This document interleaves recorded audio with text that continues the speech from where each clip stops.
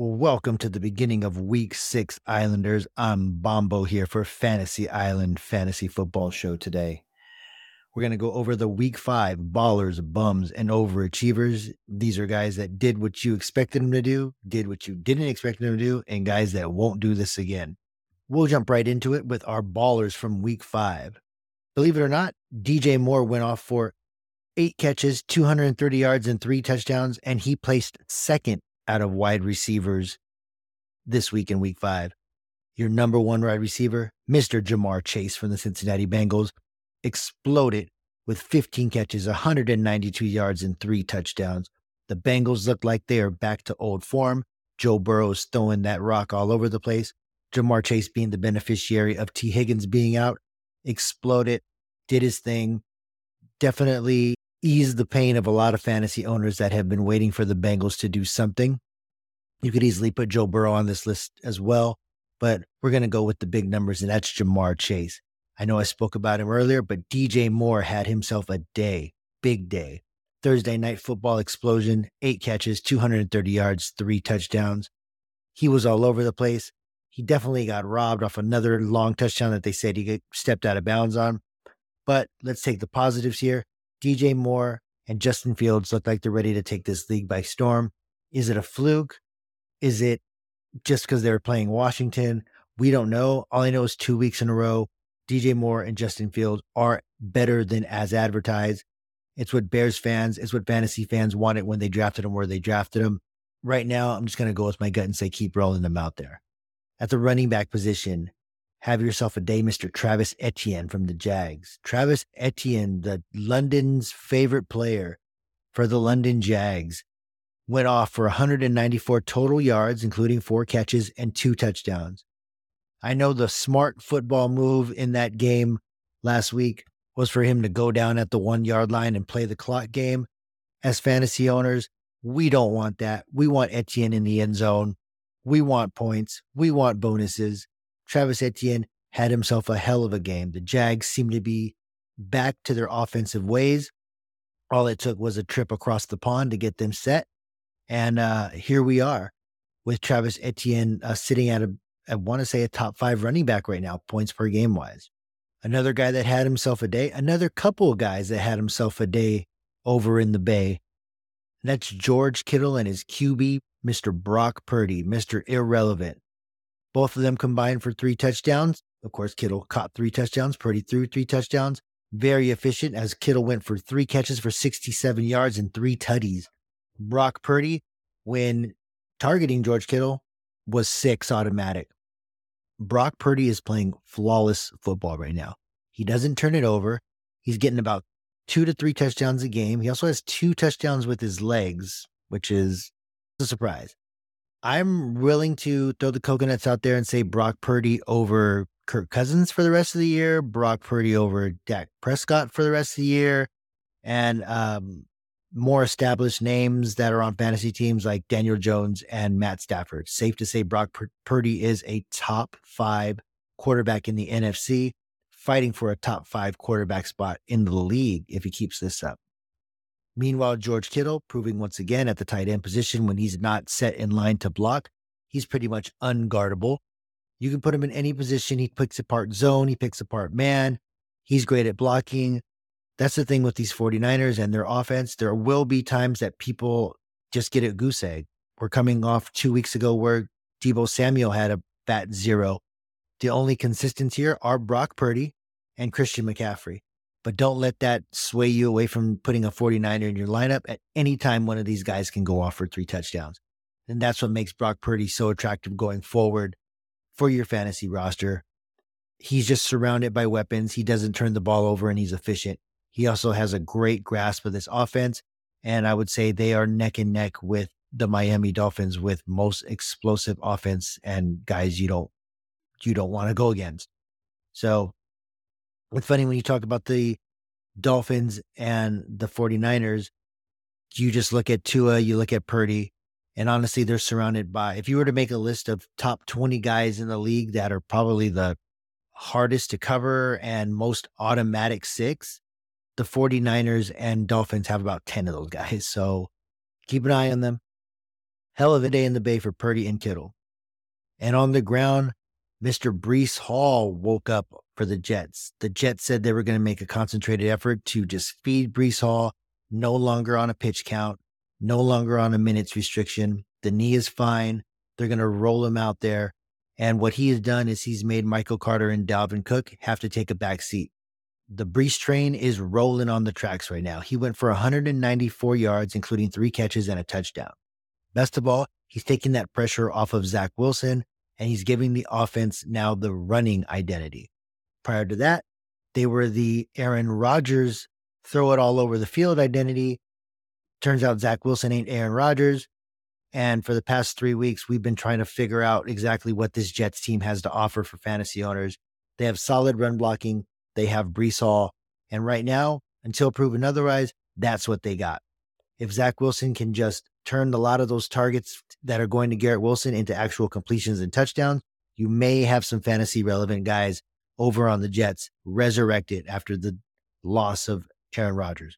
But stick with Breece Hall. I think going forward, Breece Hall is a set it and forget it, at least high-end RB2, RB1 upside if he gets those touchdowns. Roll it out with Breece Hall. Kudos to you if you stuck through him while he was on his minutes restriction. On the flip side to these guys are your bums. And like we say every week, anybody can make this list. Anybody can get it. And we're going to start off in New England. The whole team really needs to be on this list, including Belichick. I know for all of the mystique and the hoodie and the guruism of Mr. Bill Belichick, right now, he's coaching the worst team in football. And that's coming from a Raider fan. Ramondre Stevenson has been a shell of what he was last year. He's, for some reason, splitting carries with a very washed Zeke. They can't move the ball through the air. They're stacking the box. They have no identity at wide receiver. But out of everybody on that Patriots offense, it was Ramondre Stevenson that we were hoping was going to develop into at least a top 10 PPR back just because of what he can do out of the backfield. Mac Jones checking down. You know what? Belichick doesn't see it. Looks like Bill O'Brien doesn't see it. They're not trying to put the ball into the most talented player's hand. And that's why Ramondre Stevenson is putting up stinkers every week. Huge bum from week 1 from here on out. Hopefully the Patriots realize that they owe it to their fan base to not tank and try to put the ball into their best playmakers' hands.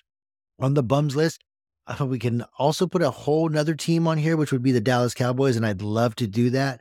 But I'm just going draft capital and where you drafted him. And Tony Pollard was drafted to be a top 10 PPR running back. Top 5 if we're just going off of ADP and where running backs were being taken off the board. And Tony Pollard just did not get it done this past week. The whole Cowboys offense didn't get it done. They got torched by Brock Purdy and the Niners. And Pollard walked away. He salvaged his day with 4 catches for 35 yards, but on the ground, 8 carries for 29. Sub 10-point performance for a guy that was supposed to be leading your team to a championship, supposed to be the catalyst of a high-powered offense, and we just don't see it right now. You could blame Dak, you could blame woes on that offensive line, or you could just blame the Cowboys being the Cowboys, and they were just too overhyped. The only real team on the field Sunday night was the San Francisco 49ers. You're still going to roll Pollard out there, but right now I would temper expectations on him being the guy that's going to win you your week. And if I'm putting Pollard on there, I'm putting Dak on there. Dak's stat line, 153 yards, 1 touchdown, 3 picks. He was the second best quarterback for the 49ers that night. He did nothing for the Cowboys. It's looking like the Cowboys were the last to find out that Dak was overrated. That might just be my opinion. Probably not the opinion of everyone on the island, but I'll let you know right now, we have seen the decline in Dak Prescott. Over his last 19 games started, he's only had 1 top 5 fantasy finish. That's coming from a guy that has CeeDee Lamb, Tony Pollard.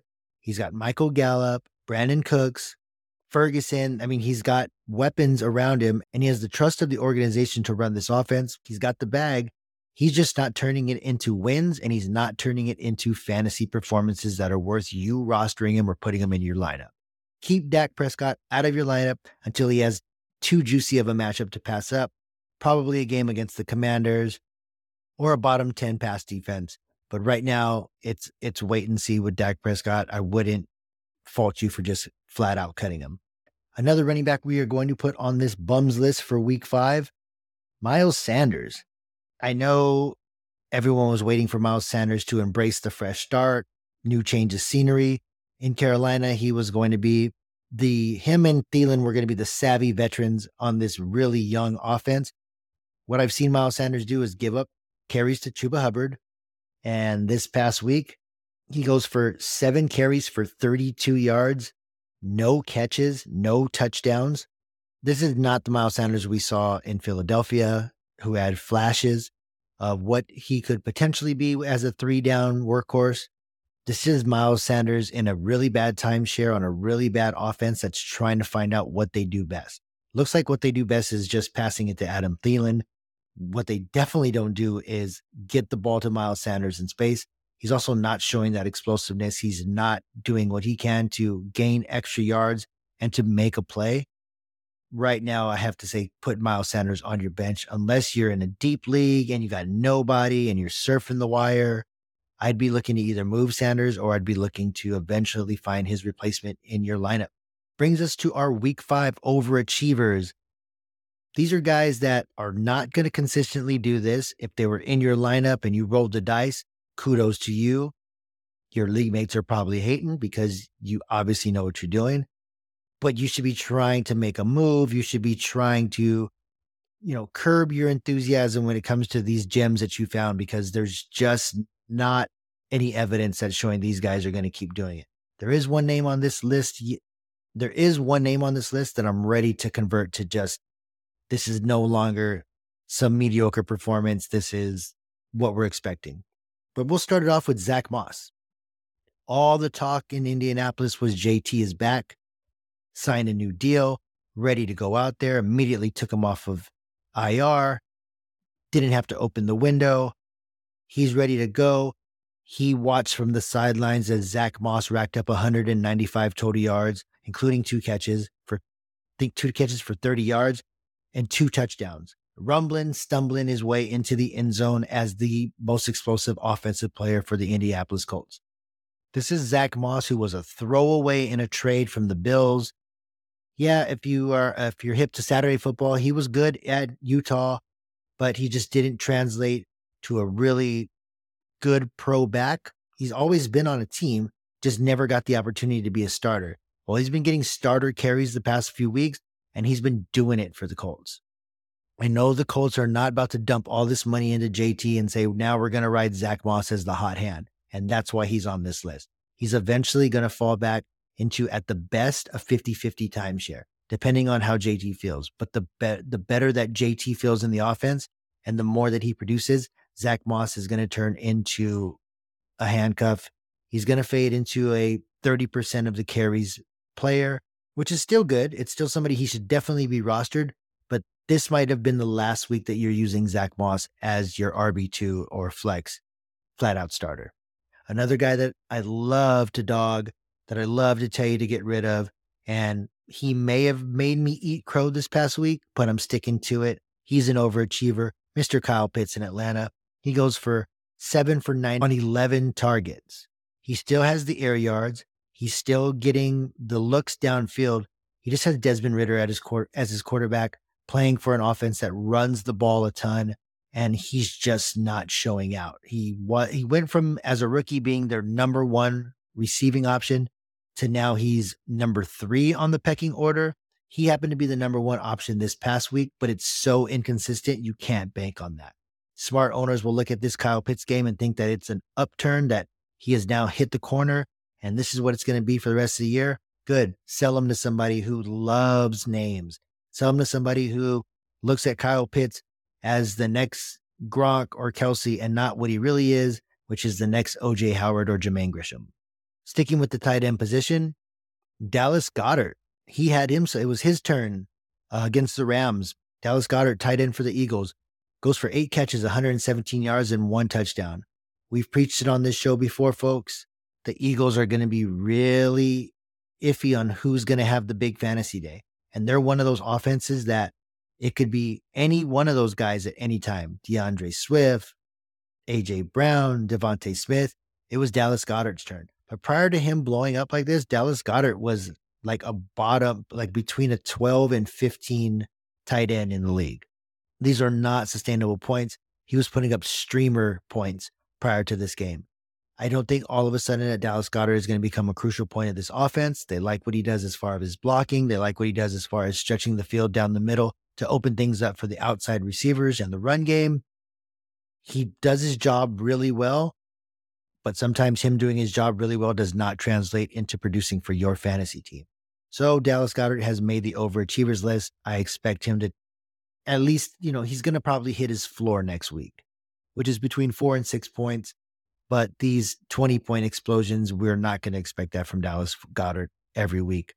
But unless you have one of these top tight ends, you're good enough to throw Dallas Goedert out there, expecting him to maybe pop off with a couple of these throughout your season. And to round out our overachievers list, this is the last time I'm going to have this guy on here. I'll talk to T, I'll talk to King. I'll let him know Adam Thielen might officially be a thing. I know there's been all this talk about Carolina needs a number one wide receiver. They brought Adam Thielen in to show these guys the ropes. Some of these younger guys, Mingo, Terrence Marshall, that they want to probably build with. All he's done is take all these guys' jobs. He shows up in week 5 for 11 catches, 107 yards, and 1 touchdown. Adam Thielen is a top 20 wide receiver right now, no matter what. Looks to be matchup proof, looks to be the only guy catching anything from Bryce Young.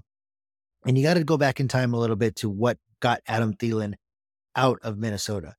Adam Thielen wasn't washed up. He just wasn't as good as Justin Jefferson when Justin Jefferson blew up. He was still the number 1 wide receiver when Justin Jefferson was drafted. He just hasn't been better than Stephon Diggs or Justin Jefferson. These are top 5 wide receivers in the entire league. Adam Thielen isn't washed because he's not better than Stephon Diggs and Justin Jefferson. Adam Thielen is a gamer. He knows how to play the position, crisp route runner, and he seems to have the trust of every quarterback he's ever played with.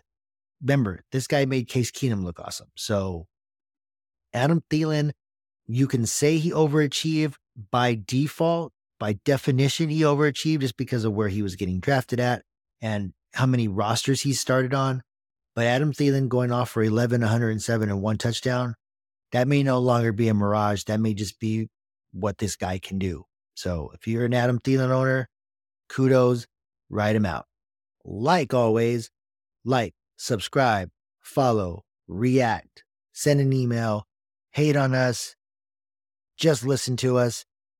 Fantasy Island with 2 eyes, Fantasy Island Pod. Follow us on YouTube, Spotify, Apple Music, or wherever you're listening to your fantasy podcast. On behalf of Sweet Tea, Mr. R.W. King, I'm Bombo. Hit the music.